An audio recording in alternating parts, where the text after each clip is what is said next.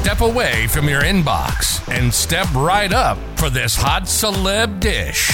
It's your daily lunch break with fresh intelligence.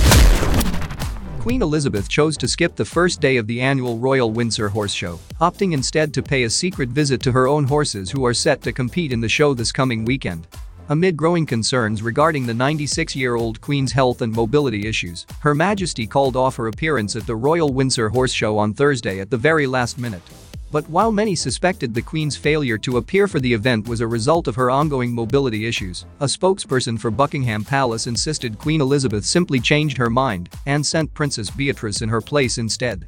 Queen Elizabeth has not missed the annual Royal Windsor Horse Show in 79 years, and while she skipped the week-long show's first day on Thursday, the Queen is fully expected to make an appearance for the event's other activities this weekend.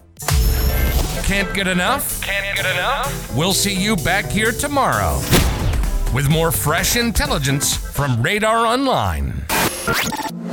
Bye-bye.